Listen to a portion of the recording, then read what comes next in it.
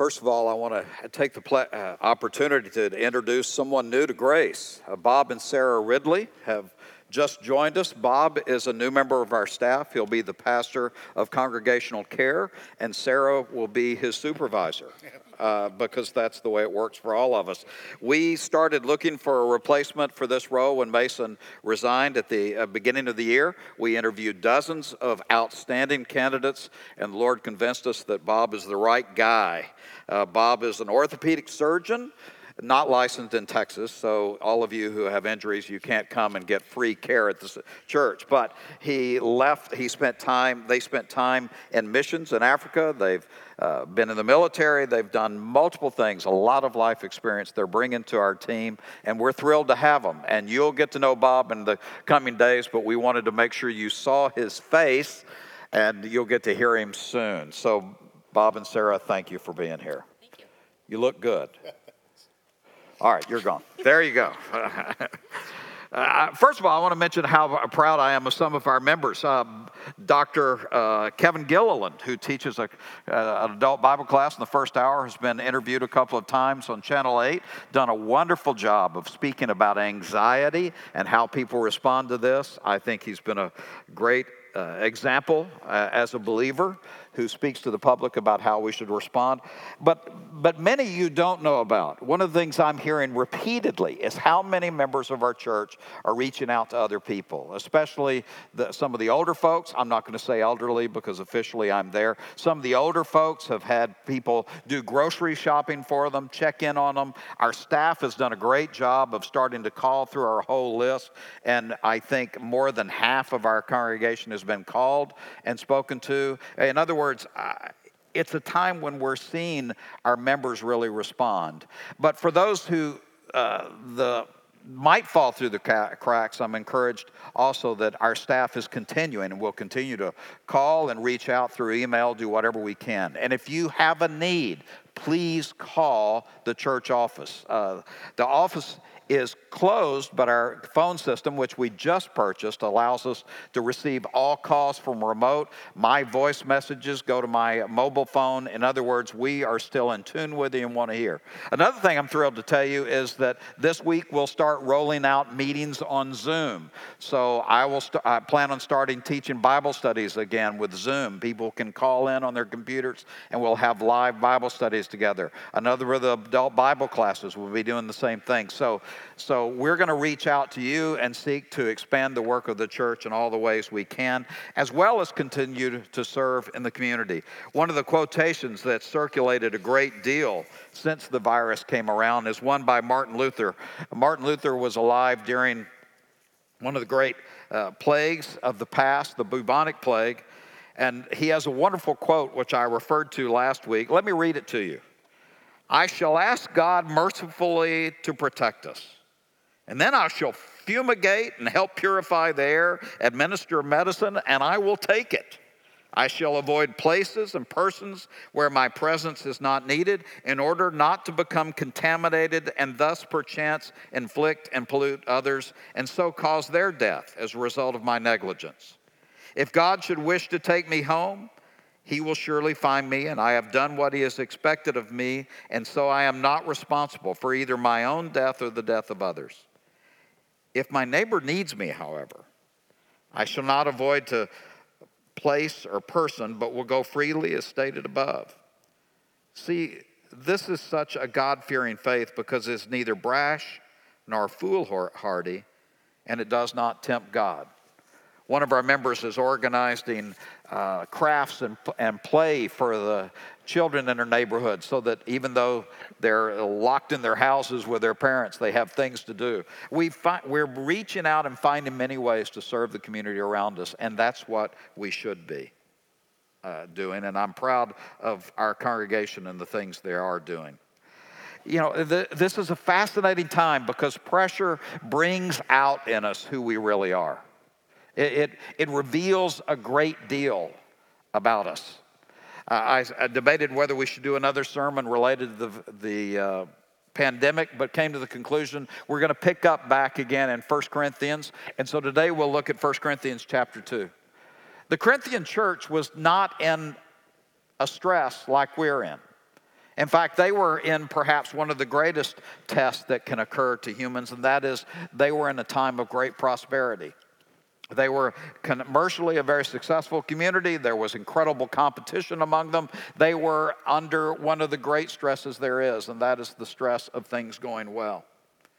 But it still caused them to show who they really were. We talked a couple of weeks ago in 1 Corinthians 1 about how they had begun to choose sides, choose groups, choose leaders that they would elevate. So Paul says, some of you say I am of Paul, some of you say I am of Apollos, and some of Cephas, and some of the really spiritual ones say of Christ. And the Apostle Paul is making the point that we only have one head of the church, and that is Jesus. And he says, was Paul crucified for you? No, only Christ was. But their choosing of sides, when these people that they're aligning themselves with all agrees, reflects that there's something else going on, and that was there was pride in the church. In their affluence, in their prosperity, and their success, there had entered into the congregation incredible pride, so that they wanted to boast about the one that they followed. We see that sometimes in our society today. Even we Christians can align ourselves with different great preachers, different great theologians in a way to look down at other Christians, which obviously denies the very truth of our gospel, which says that we are all needy before God. At the end of chapter 1, he transitions to the choosing of sides and moves to one of the issues that underlies it, and that is, what is the nature of true wisdom? What is the nature of true wisdom? So if you look back at chapter 1, verse 17, he said, Christ did not send me to baptize, but to preach the gospel, not with wisdom and eloquence, lest the cross of Christ be emptied.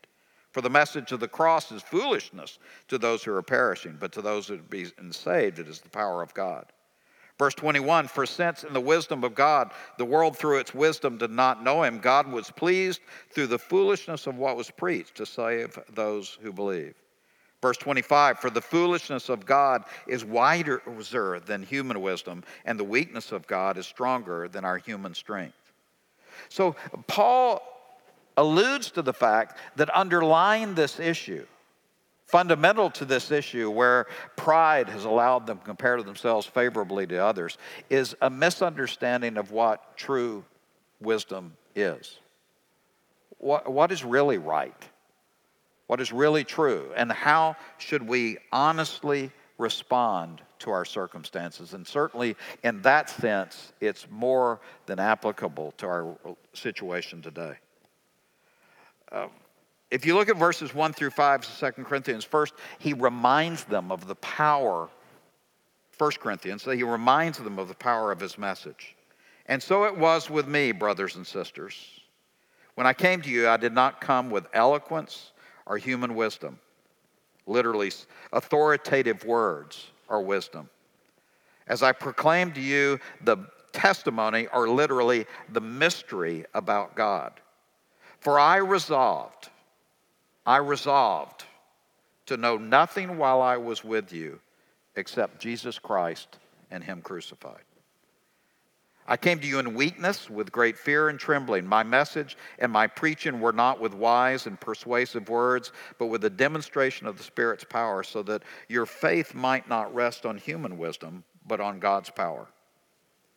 Now, this is an interesting paragraph for the Apostle Paul, because in some ways it's inconsistent with what we know of him. The Apostle Paul was brilliantly educated for his time, both in the Jewish world as well as in the Greek circles. We know from his writings that he understood the issues of rhetoric and instruction that was taught in the prevailing wisdom of the day, and he uses it brilliantly. One of the commentaries I read said that the more they understand of the rhetoric of that day, the more they see how much Paul mastered it. And yet he says that when he came to the Corinthian church, he resolved not to know anything except for Jesus and him crucified. I would submit to you, this doesn't mean that Paul intentionally did not use his ability or his strength. What Paul is saying, though, is that the essence of our message is not that we're smarter, The essence of our message is not that we're wiser. The essence of our message is the simplicity of Jesus dying on the cross. The reality is that the gospel is the core of what we have to say. And when we get caught up in other issues to the point where the gospel is relegated to a less significant role, then we are in danger of forgetting what we're here for. Paul, in fact, says, I came with weakness and great fear and trembling. I don't know about you, but that's not consistent with the picture I have of Paul. Paul was normally someone that I assumed, he took on Peter in the book of Galatians. He took on crowds who were after him to kill him. He was not a man that I think of with fear and trembling, but I think what he's saying is he came with incredible humility because of the importance of the message which he was speaking and his sense of inadequacy to communicate that message. So his message and his preaching weren't with wise and persuasive words, but with the demonstration of the Spirit's power. What is our power as believers? What is the power of the church? Even in the marketplace of ideas in which we live, in the world of discussion that's constantly going on around us, to what do we depend for our power? Now, does this mean that we can't use solid debate and solid information and other tools in order to advance our message? I don't believe it does. But what Paul is making clear is that we're in the business of spiritual change. And as such, it is spiritual power alone that will ultimately accomplish what we're called to do. A demonstration of the Spirit's power, because I didn't want your faith to rest on human wisdom, but on God's power. Every once in a while, I hear the story of another Christian who's left the faith.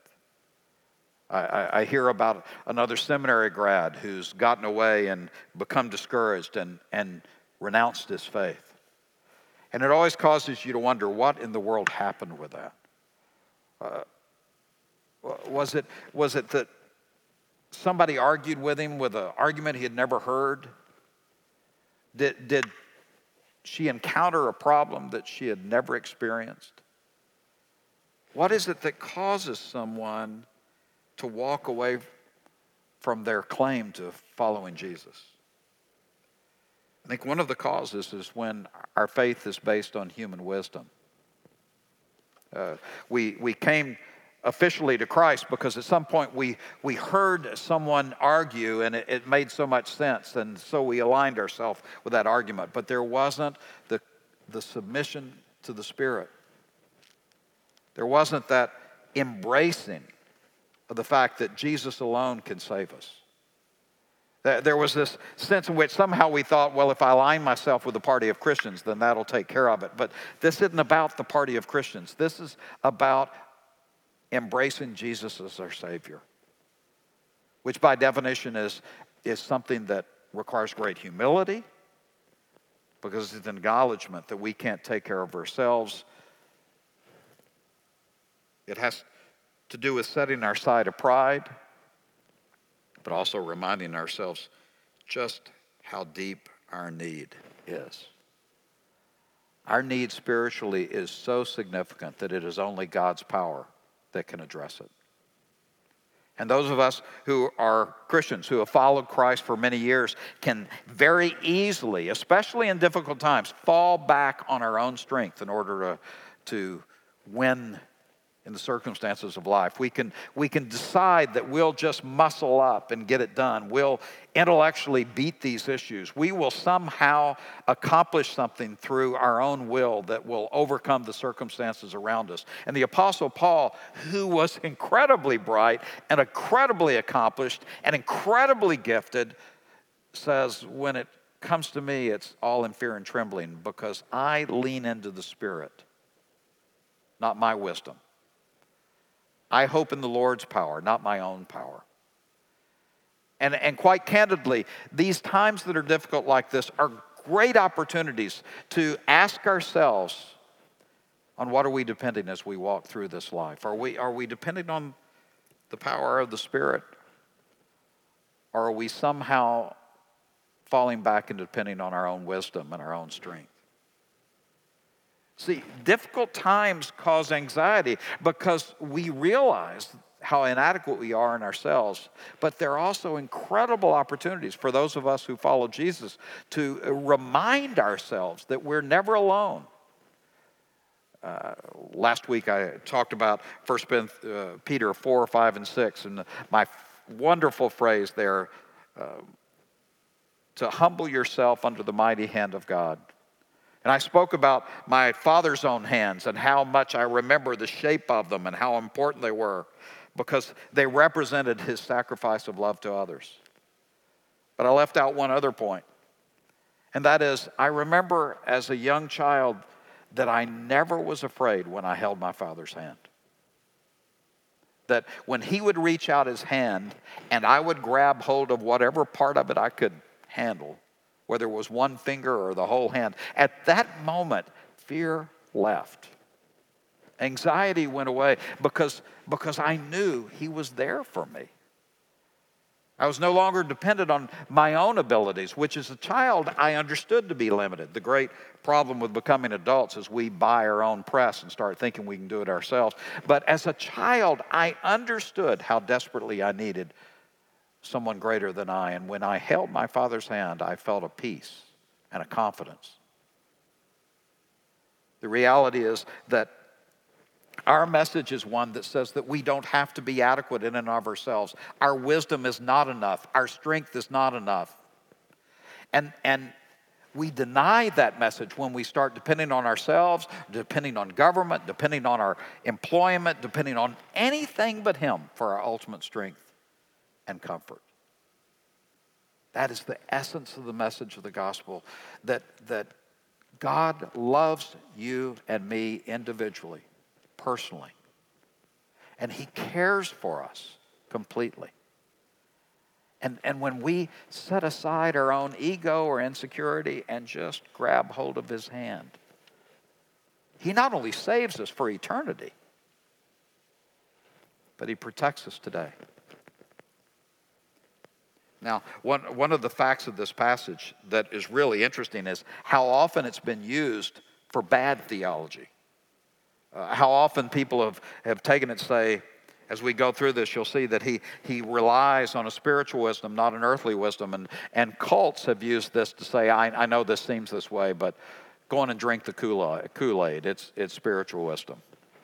Can I give a word of caution about that? Read the book of Proverbs. There is a practical wisdom that is still spiritual. Spiritual wisdom does not call on us to do things that go against the way God established the world around us. There is a dependence on that wisdom that's revealed in the wisdom literature of Scripture.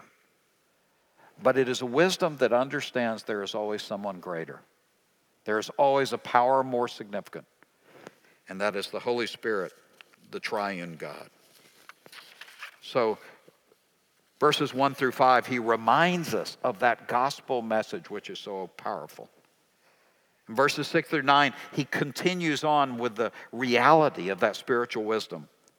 We do, however, speak a message of wisdom among the mature, but not the wisdom of the age or of rulers of this age who are coming to nothing. No, we declare God's wisdom, a mystery that has been hidden and that God destined for our glory before time began.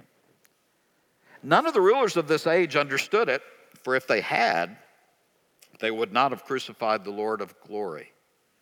However, as it is written, what no eye has seen, what no ear has heard, what no human mind has conceived, these things God prepared for those who love Him.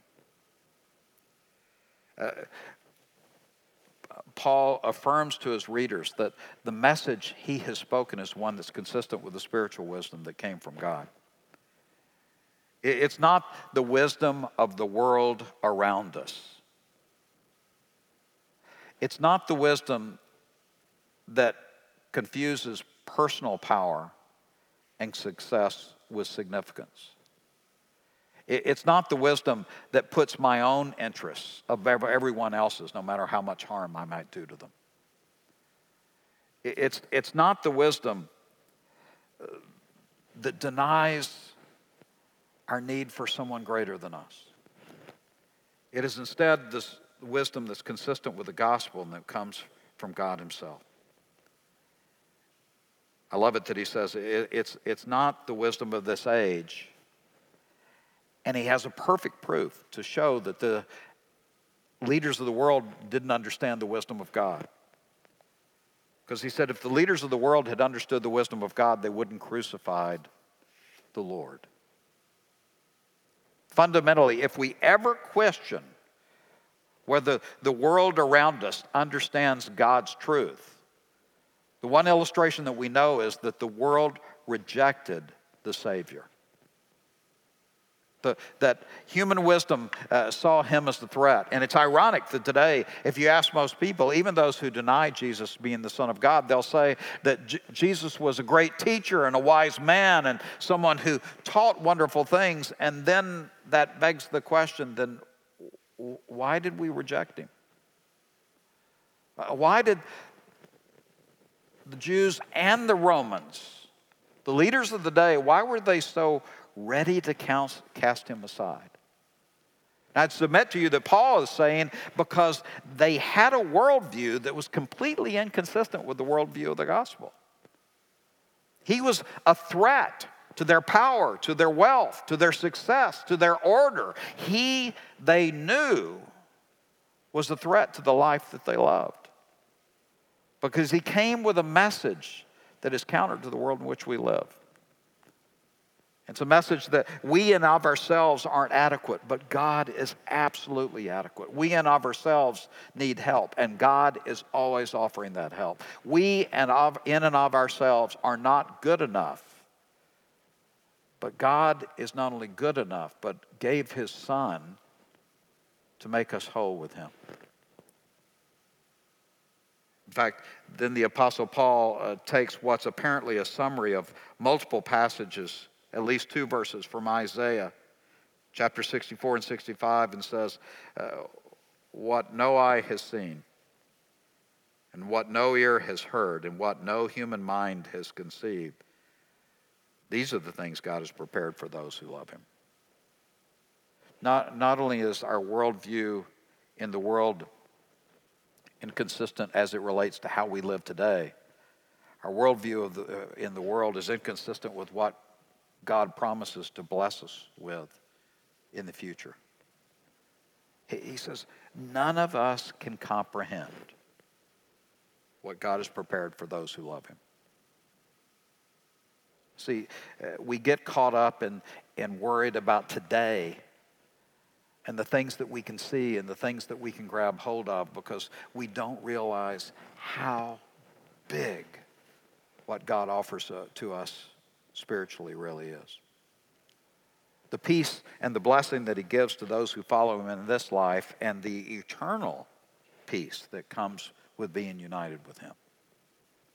It seems to have kind of gotten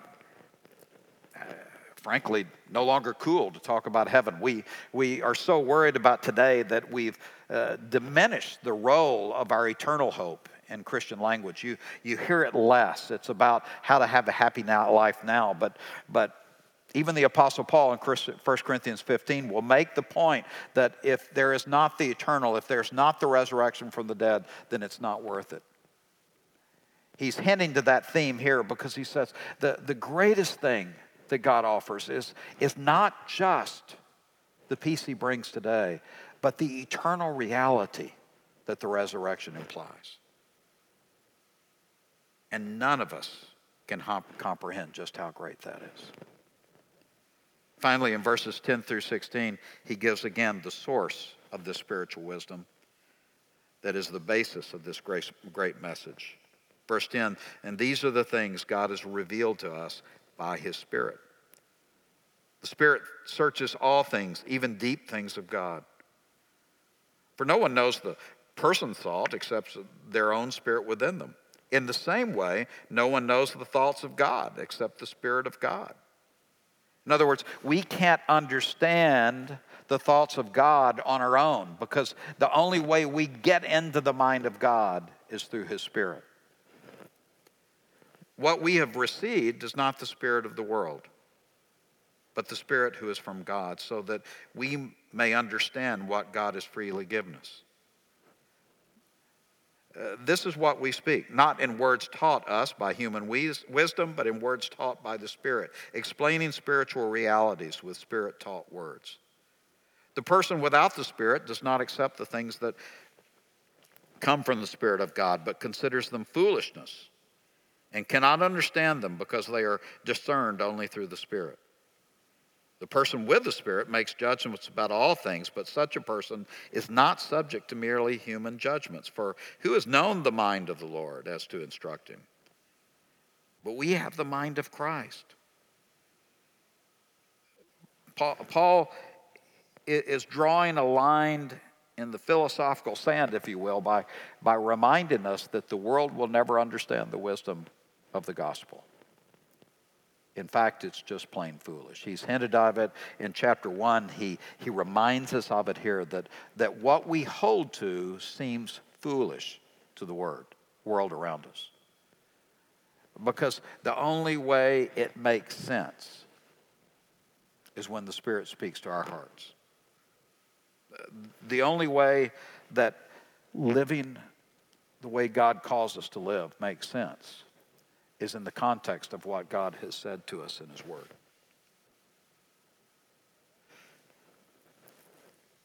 Are we sitting at the feet of the Spirit or of the world? Is our primary source of wisdom the internet or the Scripture?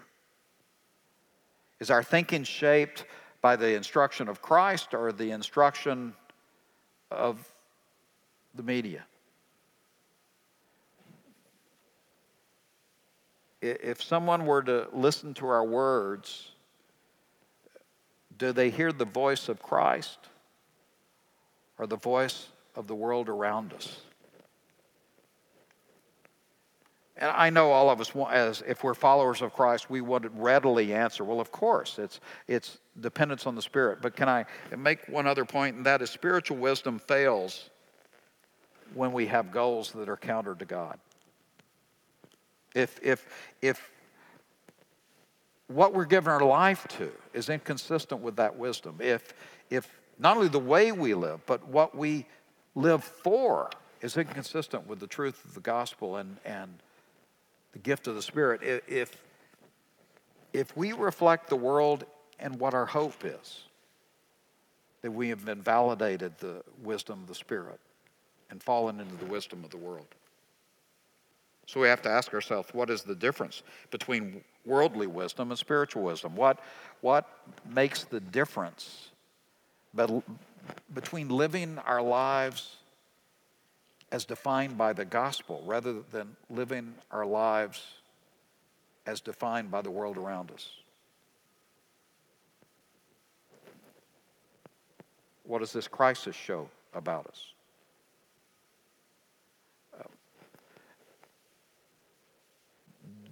Do we care about others, or do we only care for ourselves? If we hoard things, and it's horribly tempting to make a joke about toilet paper, but I don't even know what to say about that. Do we hoard things reflecting a lack of concern by others in the way we seek to care for ourselves? Do we reflect a concern for those who are more vulnerable, or do we only care about protecting ourselves? Do we have a worldview whose hope is set on the promises of God rather than the promises of what this world has to offer? As always, C.S. Lewis has something to say. C.S. Lewis, as you know, was around at the time of World War II. He fought in the trenches of World War I, something that shaped him, had an impact in coming to faith. But he wrote extensively and spoke on radio broadcasts during World War II. And he was asked about nuclear threat. With the development of the atomic bomb, obviously the Western world went into great fear about what does this mean? What does this imply for human reality? The fact that one bomb can destroy so many lives. Let me read you what he said. In other words, do not let us begin by exaggerating the novelty of our situation. This threat is not that new. Believe me, my dear sir or madam, you and all whom you love were already sentenced to death before the atomic bomb was invented. And quite a high percentage of us were going to die in unpleasant ways. What is he saying? You know, we're all going to die. And it's not going to be pleasant for some of us. That was true before the atomic bomb. It sounds harsh, but it's truth. We had indeed one very great advantage over our ancestors, anesthetics. But we have that still. It is perfectly ridiculous to go about whimpering and drawing long faces because the scientists have added one more chance of painful and premature death to a world which already bristled with such chances and in which death itself was not a chance at all, but a certainty. This is the first point to be made, and the first action to be taken is to pull ourselves together. If we're all going to be destroyed by an atomic bomb, then let that bomb, when it comes, find us doing sensible and human things. Praying, working, teaching, reading, listening to music, bathing the children, playing tennis, chatting to our friends over a pint and a game of darts, not huddled together like frightened sheep and thinking about bombs. They may break our bodies. And he says presciently, and a microbe can do that. But they need not dominate our minds. What is the wisdom of Scripture? What is the wisdom of the gospel? Is that God has it. It's not about us. We are ultimately powerless. God is in control. And he looked from his throne in heaven and saw our powerlessness, our brokenness.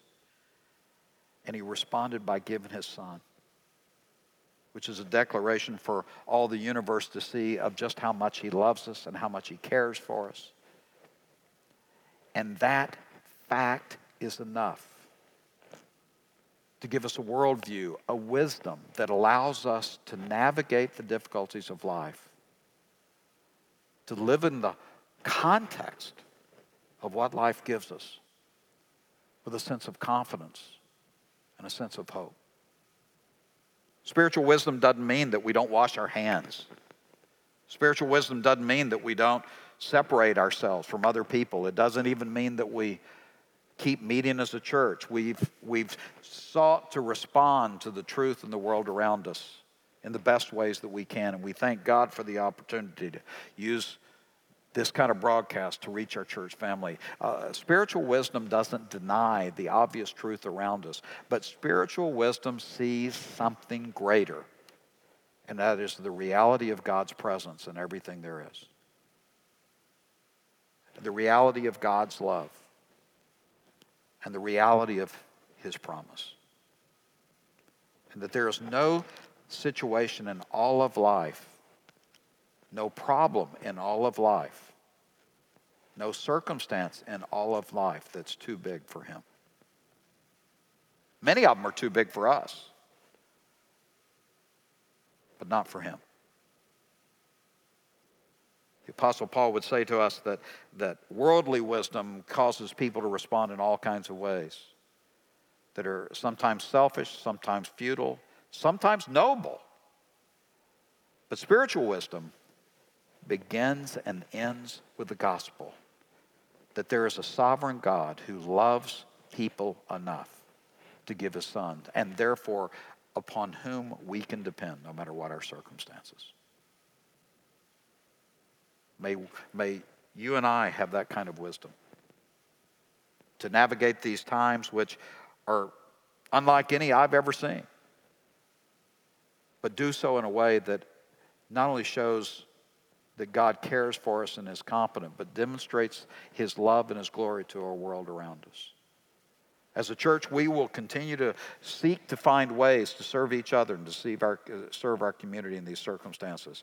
But I'd call on you in your prayers, in your personal Bible study, in your time alone, seek the wisdom of Christ by the power of the Spirit so that we are made stronger no matter what these circumstances bring.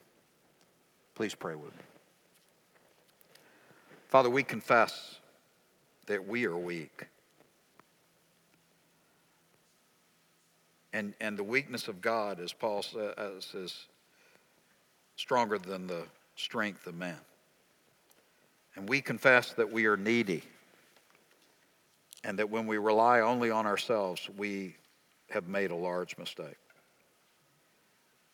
And Father, we confess that it's easy for us to get so caught up in what's going on around us that we stop thinking in a way that's consistent with your truth, and instead think in a way that's shaped by the foolishness of the world. So we get proud. We get convinced of our own adequacy. Lord, I pray that you would use these circumstances, if it be your will, to humble us. Not to crush us, but to point us back to you. To depend on you. To be confident in your love. And to yearn for your presence. Not only in our daily lives, but in the life to come. It's in Jesus' name we pray. Amen.